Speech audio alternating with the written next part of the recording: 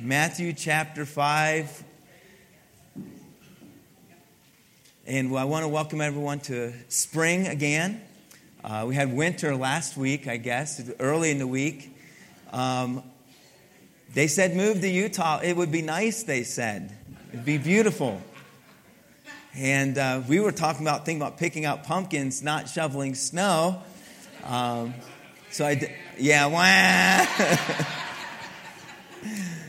Someone was listening to that sermon a while back, huh? So I did buy my snow shovel, and I even got a warm pair of boots, and I bought a warm pair of gloves.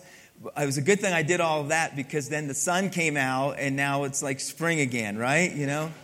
So I'm trying to figure this place out, but we'll get there. All I know is something about, you're not supposed to say the bad word. The word wind is what I told. We're not supposed to say that word.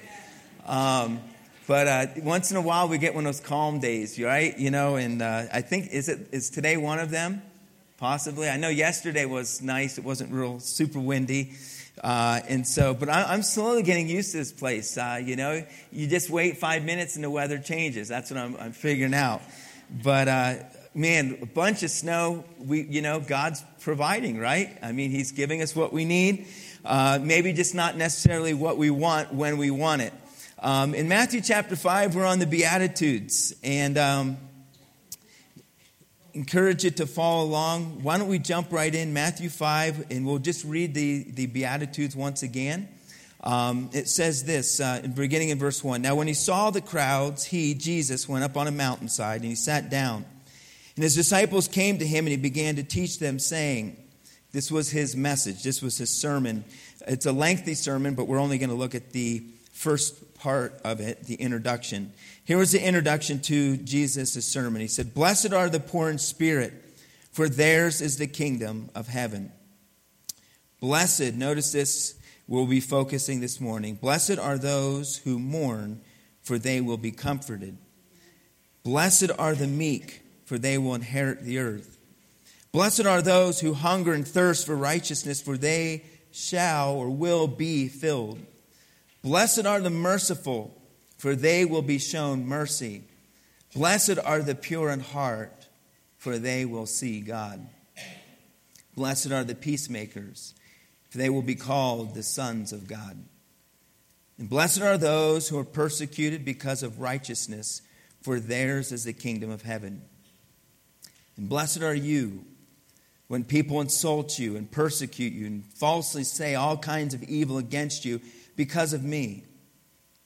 Rejoice and be glad, because great is your reward in heaven. For in the same way they persecuted the prophets who were before you. Let's ask the Lord to bless His word. Lord, I pray You'd bless Your word this morning. As we do look at this Sermon on the Mount, Lord, the words of none other than our Savior. These are important words, and many times we don't quite understand at a casual reading what they mean. Because many times, some of the things that You said just sometimes doesn't make sense, humanly speaking. But we know that You are a supernatural God, and we know that the Bible is a spiritual book, and that we cannot look at it through the eyes of humanity, but we must look at it through the eyes of divinity, of God. And so, God, I know that what we're going to look at today is oftentimes not mentioned a lot, but it's important. It's necessary. And so I pray that You would please help me in the very brief time that we have to help Your people, Father, to help God's people. Lord, as we study Your word and the very words of Jesus Christ Himself. In Jesus' name we pray. Amen. Let me just say this, that last week and this week, the first couple of these Beatitudes, these are kind of tough ones, okay? And I'm going to be very transparent, very honest. These are not the fun ones that the pastor likes to preach. These are not the ones that you'll probably hear too often an evangelist preach. You know, pick your favorite guy, maybe not your favorite, but you listen to me. I'll just say it. Joel Osteen's probably not going to preach these. Just going to say it, all right? He's not. In fact, Joel Osteen, you'll probably hardly, in fact, I don't know if I've ever heard him use this word. We're going to talk about it. It's a word that's in the Bible. It's a doctrinal word. It's in the Scripture, and probably one of the most important words that we should all really know, but it's called the word, you ready for it? It's a 3-letter word. It starts with the letter S. Anyone know what that word is? Sin. You hardly ever hear it taught or preached anymore. It's kind of been forgotten. It's almost like someone erased it out of the Bible. But can I tell you something? Sin is real. Are you with me this morning? I need help. You see, unless I get help, we're going to be here a while, all right? I need to know you're listening. It's not just how fast I can preach, it's how fast you can listen and how fast you respond when I'm preaching. So if you just cooperate, we can get out of here a lot sooner, all right? All God's people said?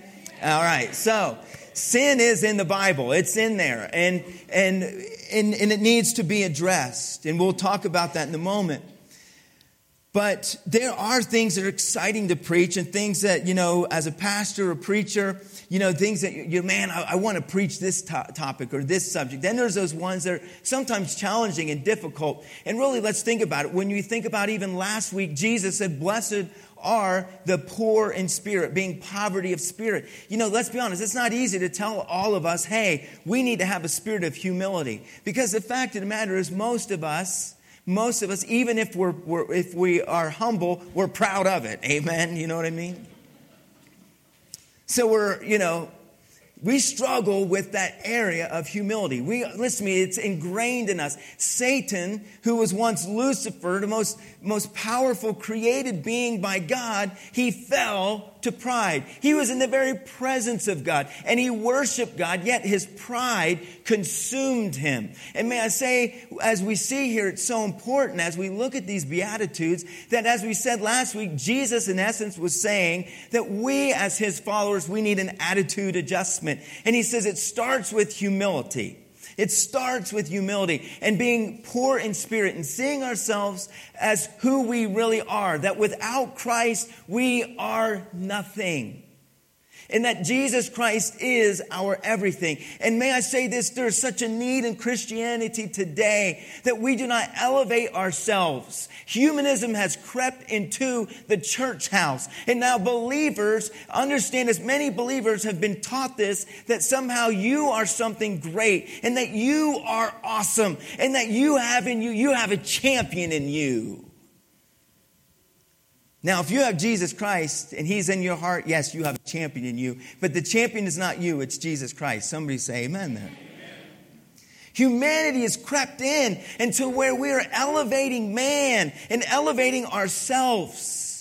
And somehow we have taken God off the throne. And may I say to you, that is a great shame. And understand that humility is this. The spirit of humility and being in poverty of spirit is this. Is that I need Jesus Christ. That Jesus Christ is the Savior. And without him, there is no other way to obtain eternal life. There is no other way. Jesus said, if you have poverty of spirit, he says, you are guaranteed the kingdom of heaven. Amen. And so the entrance into the kingdom is that of being poor in spirit. But Jesus doesn't stop there. He goes on to say, he said, blessed are those who mourn. We'll discuss this in a moment. Let me emphasize again that there are things that many a times are necessary. Things that maybe we don't necessarily appreciate or enjoy, but they are necessary. That is the way it is in all of our lives. Can I tell you this? In the spiritual realm, there are things that many a times are not necessarily things that we enjoy or things that we may like, or they may not be the things that we say, this is really what I want to focus on, but they're necessary. I coach wrestling and sports, and there are times where there's certain things I love to teach, and you're teaching technique, and you'll show new moves, and kids get all excited about these new moves and this new technique. But can I tell you, there's also a part of wrestling is you have to be fit, you have to be in shape, and so you'll say, hey, I need you guys to be in shape. So today we're going to do burpees, and everyone goes, and I'll go, wah! Quit crying. Quit your whining, The other day, we were in the weight room. Oh, I did it. It's my fault. That's exactly what they sound like. I was in the weight room and we were doing these different lifts. And I said, you need to be strong. You need to have strong grip. And we were in the weight room. And one of the guys, he's a freshman, pretty good wrestler. And he's over and goes, I don't like deadlifts. And I went, wah! I'll keep it down so I don't scare the children. And I went, wah! And all the other ones started laughing and joking. He goes, I don't like these. I don't like that lift. Go into the gym. Go into Retro Fitness on a Monday. It's always on a Monday. Do you know every bench is being used? Because every guy wants to do bench, right? And, it's always, how much can you bench? Everyone wants to bench. But there's a lot of other exercises other than the bench. Everyone wants to bench, but no one wants to do a deadlift. Or no one wants to do burpees or whatever that is. But they're important.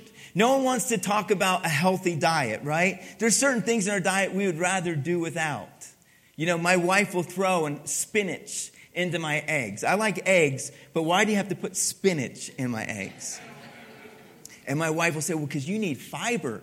You need fiber. And at your age, you need more fiber. I'm like, at my age? Really? Oh, okay. And so I'll sit there and I'll gag it down. Can I say, as we look at the word this morning, this is necessary. It may not be the things that we necessarily want to talk about or discuss or enjoy, but at the same time, Jesus said it's necessary. I would propose to you that these are the words of Jesus. This was really, in essence, his main sermon, first sermon he preaches, and these are his words. So would you agree with me that these are necessary and important? And he says something interesting. He says, blessed are the poor in spirit. And he says, blessed are those that mourn. The Bible is filled with these paradoxes. Think about some of these teachings throughout the scripture. Most of them, the words of Jesus. It's such a paradox. Unless you have the Spirit of God, you won't understand these things. Because, for example, Jesus says to find your life, you have to do what? You have to lose it. He says his disciples argued about being the greatest. He said, if you want to be the greatest, then you must be the least. He said, to be first, you must be last. Isn't there kind of a theme here? He says it's more happy, or you're more blessed or more happy to give than to receive. He says when we are weak, then we are strong. Are you starting to get this? He says, then happy are the poor in spirit. And then the promise. And then he says this, happy, think about this now. This, humanly speaking, this makes no sense. Happy are those who mourn. And I believe what he's saying is there's a process. There's a process. That when we're poor in spirit and we have this humility and we know who Christ is, that he is the Savior, and that I am like that baby we talked about last week that is completely helpless, that I can do nothing outside of Christ, and that it's Jesus Christ and him alone and through him alone. Boy, I'll tell you, there's some peace about that, though, because it's not in my hands, it's in his hands. And that my eternity is not based upon me and my performance, but is based upon the finished work of Jesus Christ. Amen? Whew, that's good. And I'm promised of eternal life through Christ. But then he says, blessed are those who mourn. But notice the promise, they shall be comforted. In a very practical sense, let me just emphasize something. That there is a time, the Ecclesiastes, Song of Solomon. Solomon says there's a time to celebrate, but he says there's a time to mourn. There's a time and a place and a season for everything. And that there will be a time in our lives to mourn. We live in a society. In fact, the first week I started coaching, two of the young guys that we were coaching, one, his father died unexpectedly that morning, and I couldn't believe he was there at practice. His father died unexpectedly. He must have been a pretty young man because he had a freshman. And then there was another boy there, his grandmother, who was very close to. I'm assuming, I have a feeling grandma kind of raised him.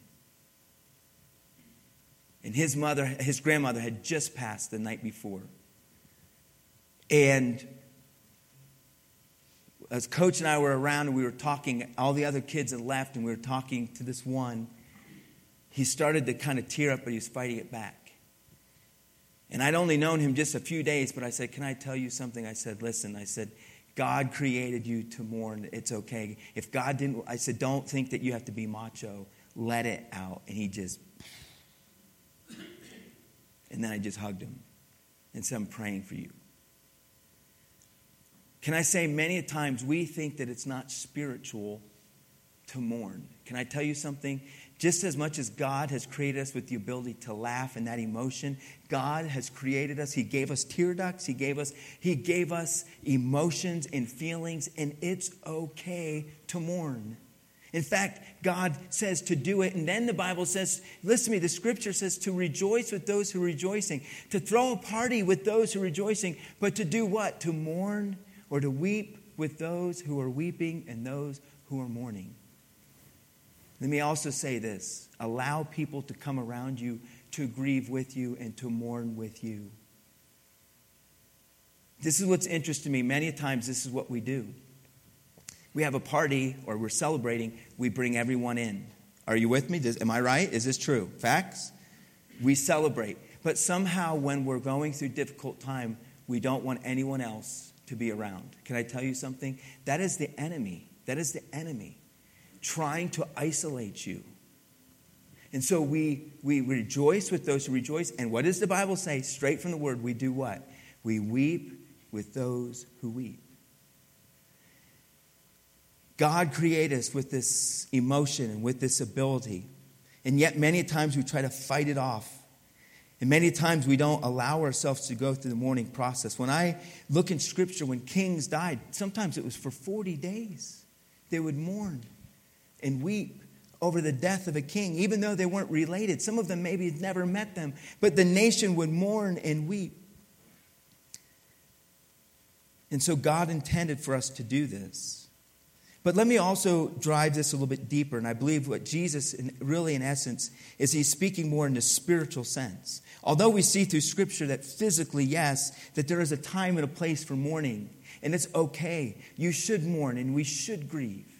And that's natural, and God created us that way. But also, what I believe clearly Jesus is speaking of is in a spiritual sense, and bear with me, but what Jesus is really saying is to mourn over sin in our lives. To mourn and to weep over sin. You know, I believe that it's all of us, but we struggle. But I think we've lost a little bit of our conviction. We've lost the tears over the failures and the sin in our lives. I'm speaking for myself. It goes more than that, and we'll see this in a moment, but it goes a little bit more than that. But when we look at our country, and we look at our culture, and we look at this society, and when we look at what's going on in the world today, as believers, I think we have seriously lost that spirit of mourning over the sin and wickedness that this country, that we now embrace. We embrace it. Jesus said, those who mourn will be, here it is, he said, they will be comforted. When was the last time we've wept over sin in our lives? When was the last time we've wept over the sin that we see that is so prevalent in our culture and in our society? Would you look with me at 1 John just for a moment?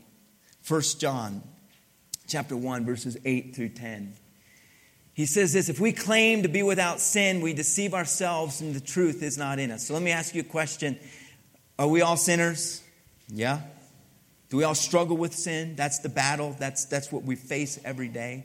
He says, if we confess our sins, I love this. 1 John 1, 8 through 10. If we confess our sins, plural. Did you catch that? More than one. If we confess our sins, thank God, He is faithful and just and will forgive us our sins. And notice this, He will purify us. It's a cleansing. He will purify us from all unrighteousness. And then in verse 10, if we claim we have not sinned, we make Him out to be a liar and His word is not in us. You know, years ago, I was a youth pastor in Salem, Oregon. We helped the church plant.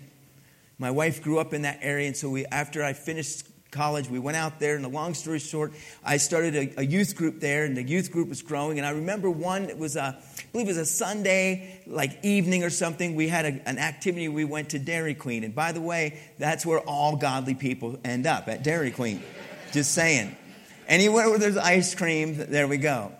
Hey, that Arctic is an Arctic Circle, pretty good, you know. Culver's, frozen custard, hey, same thing, it's all good, right? You know, it's good stuff. I mean, I just know that in heaven, there's a couple things that are going to be in heaven for sure. One, there's going to be chocolate milk. That is heaven's nectar. Amen? That's Jesus juice right there, chocolate milk.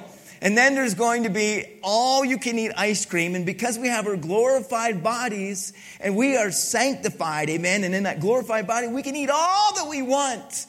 And it will never put on a pound. I cannot wait. There'll be angel food cake and all of that up there. We know that. And if you like devil's food, well, you know where that's at. That's not up there. So anyway, where were we? Dairy Queen. We were at Dairy Queen.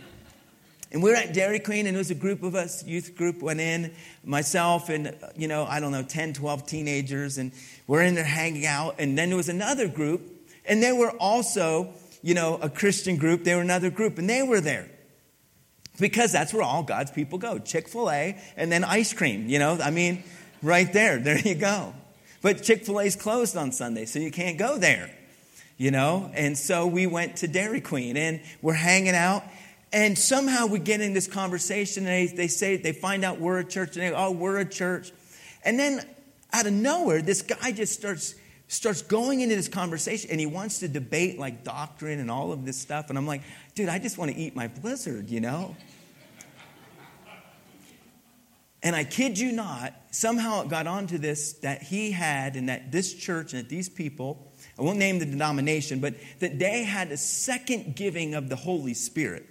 Now, they're more spiritual than us, because he told me, I quote, I cannot make this up, I still remember the exact, that he has come so far in his spiritual walk that he had a second sanctification, and that he had not sinned in more than 13 years. And my youth group is sitting there listening to this guy, and their heads are going, and they're looking at me like, get him, Brother Joe, get him. Sick him. I'm going to tell you something. I know I had the Holy Spirit, at least that day. One, I'm not trying to be mean here. The man was pleasantly plump. Is that a politically way? He was obese. And on top of that, he had himself a supersized, like the biggest Dairy Queen Blizzard you've ever seen. And he was just putting this thing down. And one of the teens whispers to me and says, Brother Joe, tell him gluttony's a sin. And I was like, one of the members of the church, I cannot forget this, one of them said, it's been more than 6 years since I've sinned. And I thought, wow. I mean, where do you even go with that? Now, we know scripturally they are way off. Would you agree with that? Yes, they're way off. Way off. But can I say this practically many times? Are you ready for this?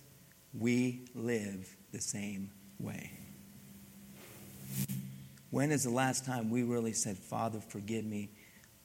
I've sinned. I've failed you. And really meant it. I walked out of there kind of judging them and saying, and I did, I have to admit, like, dude, these people are so far off. But you know what the Holy Spirit told me? Hey, Joe,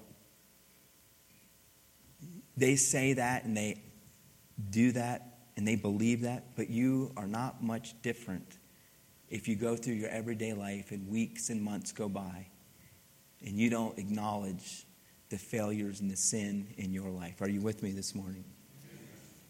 And the Holy Spirit convicted me.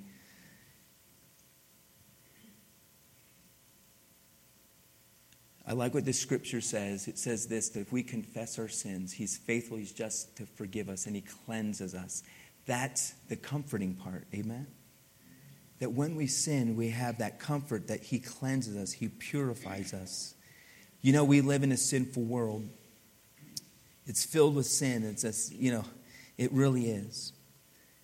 And for us to try to say that we can go through this life and go 13 years without sinning, that is a lie from the enemy.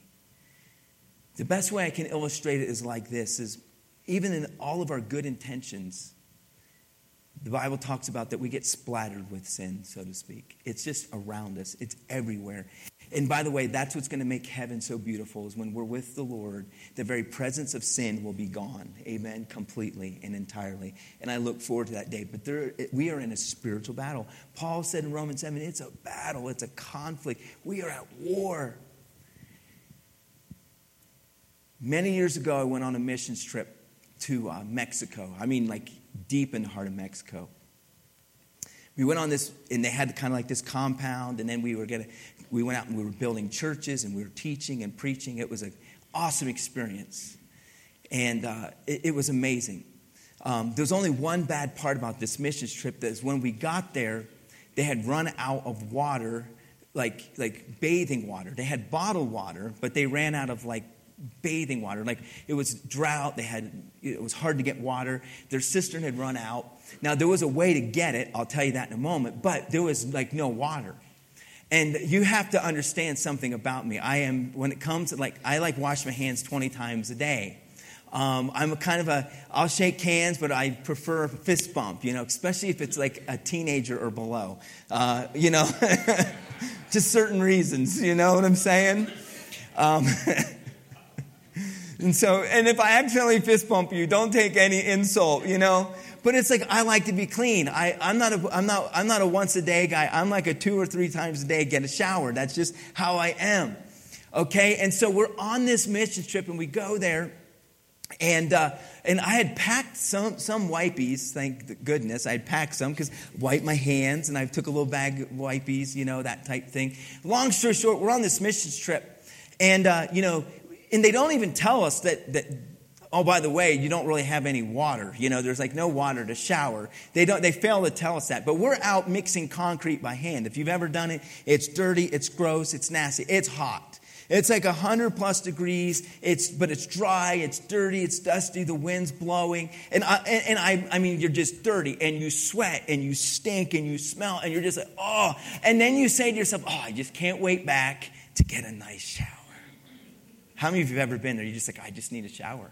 I don't know about you. When you fly, have you ever noticed that? When you fly, the first thing you do, now, if you do not, that, God bless you. But as soon as I get to wherever I'm going, I have got to get a shower. I've been sitting in an airplane or at an airport, sitting on seats where hundreds of other people have sat, sitting by people I don't really want to sit next to, and you're just like, oh, and if it's been a long day, you just can't wait to get a shower, because it's just it's dirty and germs. We were out there mixing this concrete. I mean, we're just covered head to toe, and we're filthy, and we get back, and the guy who's kind of hosting us says, oh, by the way, there's really no running water for showers. I'm like, what do you mean there's really no water for running showers? Like, what does this mean? Like, how long? We just don't have any. The cisterns ran out. We got to eventually get those, pray for rain. I'm like, pray for rain. I'm like, I'm going to pray for your soul. I'm going to be praying for you. I'm going to be praying for your safety. And so here I am with these wipes, and I'm just like... And so you do the whole thing.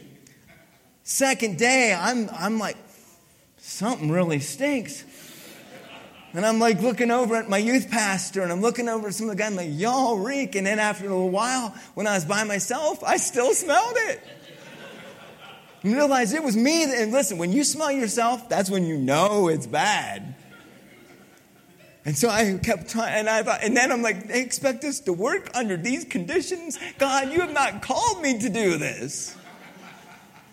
I just want a shower. Just want a shower. 3 days goes by, and somehow, 3 days. No, this is where you have to pray. This is when you're really filled with the Spirit.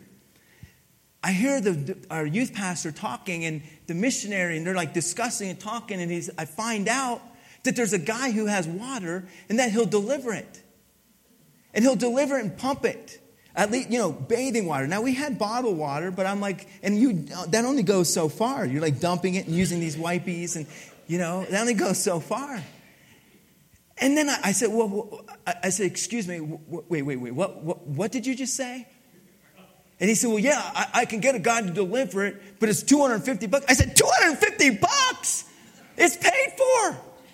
I'll pay for it right now. I'm like, Pastor Dan, give him the money. Let's go. We have the money. We brought all kinds of extra money. We have money. We're Americans. We have money. We shower every day. Please. I said, $250. I said, sir, I'm sorry. I said, $250. You couldn't have told me this on the first day? And sure enough, a couple hours later, here comes this truck rolling in. And it had like this hose, and I'm watching the water going into the cistern to where we're going to pump for the showers. And the missionary had this rule. He said, you have to turn the water on for 30 seconds. And then you kind of get wet and lather. And then you rinse off for 30 seconds. I said, oh, that rule is so broken. I said, I'm using every day that I missed and then some. I went in there, I was like 10 minutes, and the youth pastor was almost embarrassed, like, Pastor Joe, you done yet? Oh, no. I was so dirty. And to watch all that grime come off. Can I tell you something, though? When we confess our sins, it is a purifying process. And spiritually speaking, it is like taking a hot spiritual shower. Are you with me this morning?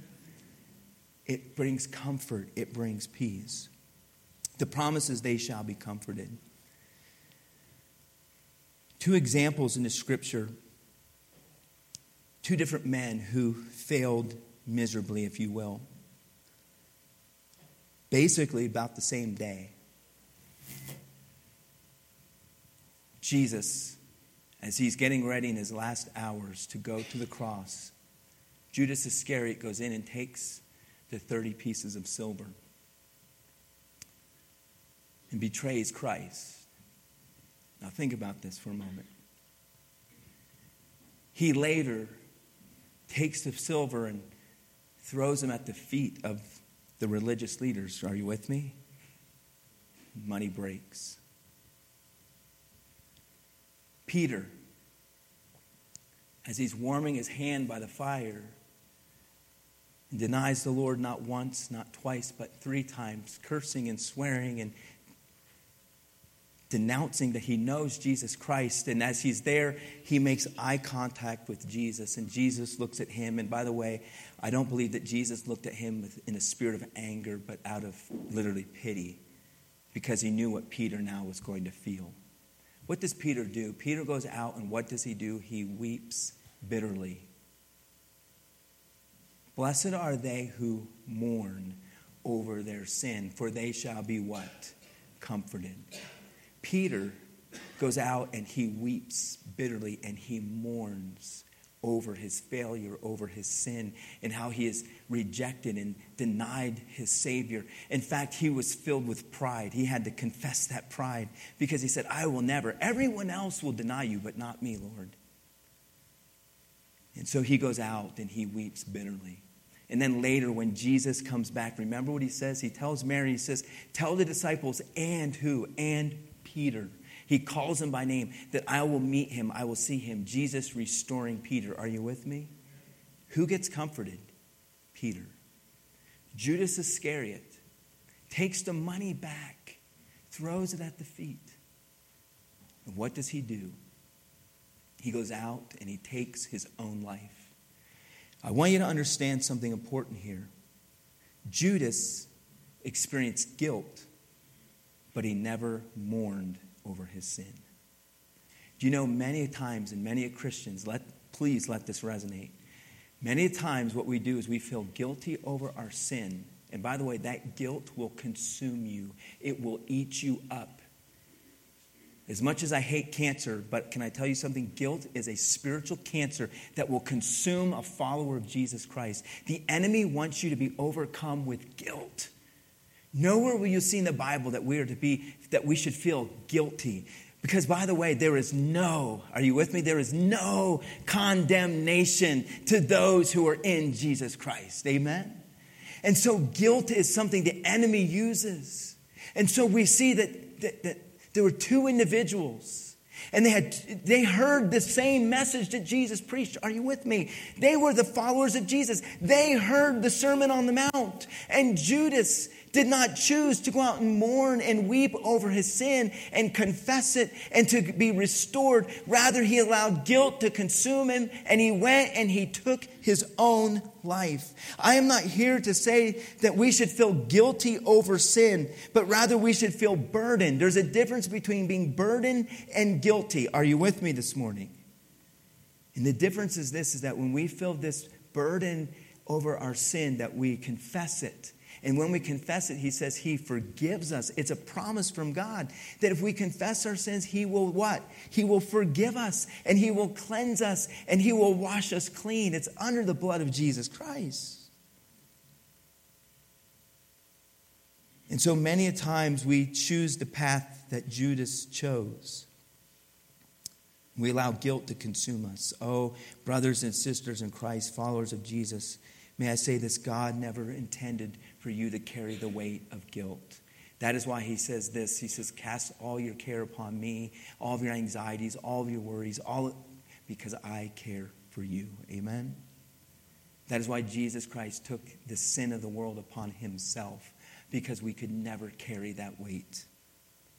But he does ask us to weep and to mourn and to confess our sin. And if we do, he says, you'll be cleansed, you'll be forgiven, it's forgotten, it's cast as far as the east is from the west, buried in the depths of the deepest sea. Amen? One last quick passage, we're out of time, but go with me to Nehemiah. Nehemiah chapter 1. We're about out of time. Nehemiah chapter 1. I just want to show you an example of Nehemiah, because I do believe that, yes, we should be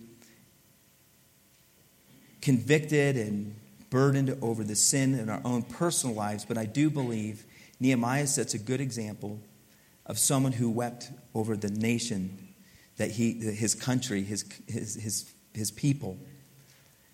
It says in Nehemiah 1, starting verse 1, we'll just read through verse 10 very quickly. It says, in the month of Kislev, in the 20th year, while I was in the citadel of Hananiah, one of my brothers came from Judah with some other men.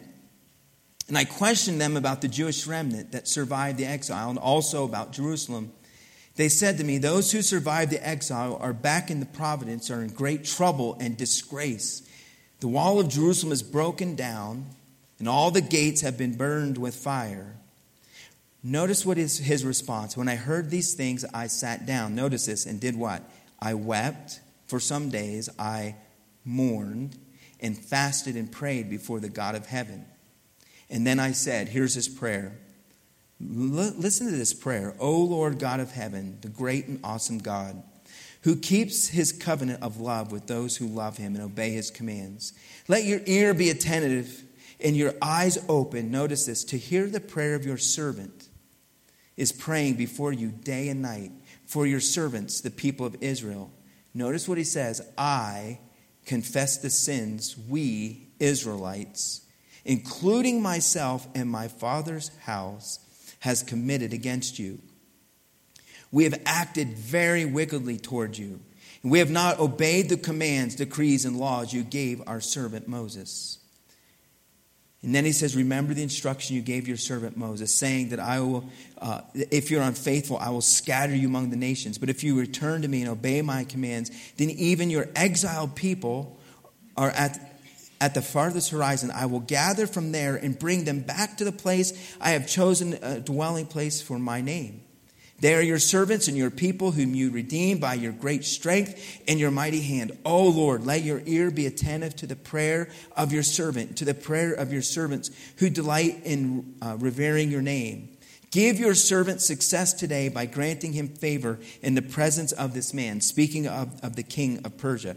He says, I was the cupbearer to the king. We don't have time to look at the rest of the story. Here's the point. Nehemiah was born into captivity. He was born into captivity. And he got the word that Jerusalem is falling apart and that it's a disgrace and that things are terrible, what does he do? He takes time, he weeps, he mourns, but he says, I confess the sins of my fathers, of my people. He says, and even my own wickedness, my own sins. And he confesses and he repents. The rest of the story is awesome because it's how God answers his prayer. And how he was the cupbearer and God gave him favor. And it's a great, great book and it's a great story. And how he goes back and he restores the walls and builds the walls and helps restore Jerusalem. And they begin to go back to worshiping God. But here's the point I'm making. Is he repents and confesses and prays for his nation, prays for his people. And even though he was not the one, if you will, who says, he could have said, well, I'm not guilty of this. This all happened before I was born. This was my forefathers. He takes ownership. Can I just say this? This country needs our prayers. Our prayers of confession.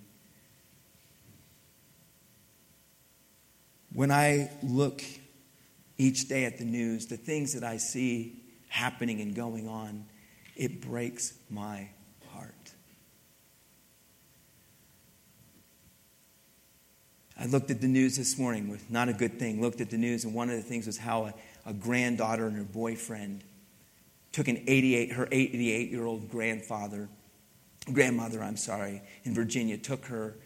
They literally hogtied this 88-year-old woman, hands and feet behind her back.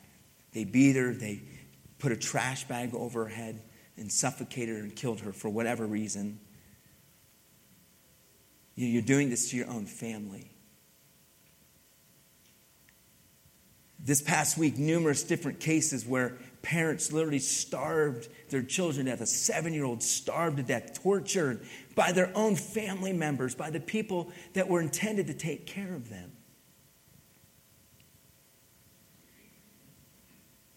Violence is filling our streets. Violence. Listen to me. I'll be honest, as a parent, and I'm new here and I'm hoping I can, I get nervous about letting my kids out to play by themselves. Because every day, missing child, missing teenager, missing child. Listen to me, the crimes against humanity that is happening in this country alone. Human trafficking, people selling people. Listen to me, everyone talks about slavery and all of these things, but we see more slavery now, today, this day in 2021 than we've ever seen. Probably all the other years combined. And sex trafficking and human trafficking, it's all around us. It's everywhere.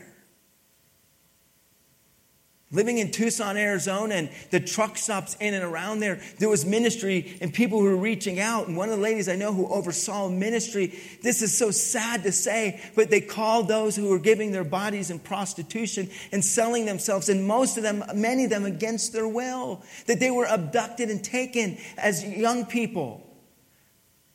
And they called them lot lizards. Where is our shame? When we think about this, when we think about what's happening in this country, we need to pray for America. Our leadership and our president, we need to pray for them and pray that God shakes them and God gets a hold of their hearts. Because it blows my mind that it is acceptable in this country, not only acceptable, that our taxpayers' money is paying for abortions and partial birth abortions. How can you say that precious life in the womb is not alive when you can hear a heartbeat? And yes, people want to go out and protest, but can I say this? So oftentimes we want to hold up a sign and protest, but why are we not on our face before God and confessing the sins of this nation and saying, as the scripture says, as Solomon heard the word of God, he said, if my people, which are called by my name, will do what? Humble themselves and pray and seek my face and turn from their wicked ways, then will I hear from heaven and heal their land. It starts with my people, God's people. And may Red Hills be a church that is a praying church, that we pray for our country, that we, listen to me, beyond that, confess the sins. That when you see on the news, and when you see these things, that you do what Jesus did on the cross. As Jesus hung upon the cross, I close with this. It was intercessory prayer. He said this, Father, forgive them, for they know not what they do. May we, it takes us, God's people, to mourn over the sins of America, because this nation has become not one nation under God. You say, well, what's it going to take, Pastor Joe? You know what it's going to take? Every time we see something that sickens us and appalls us, for us to pause for a moment and say, God, Father God, forgive us. Amen. Forgive us. Have mercy upon us. Blessed are they who mourn. Say it with me. For they shall be what? Comforted. Blessed are they who mourn, for they shall be comforted. It's a promise from God. And all God's people said this morning, amen. Would you stand with me as we have a word of prayer? Would you stand? Father, we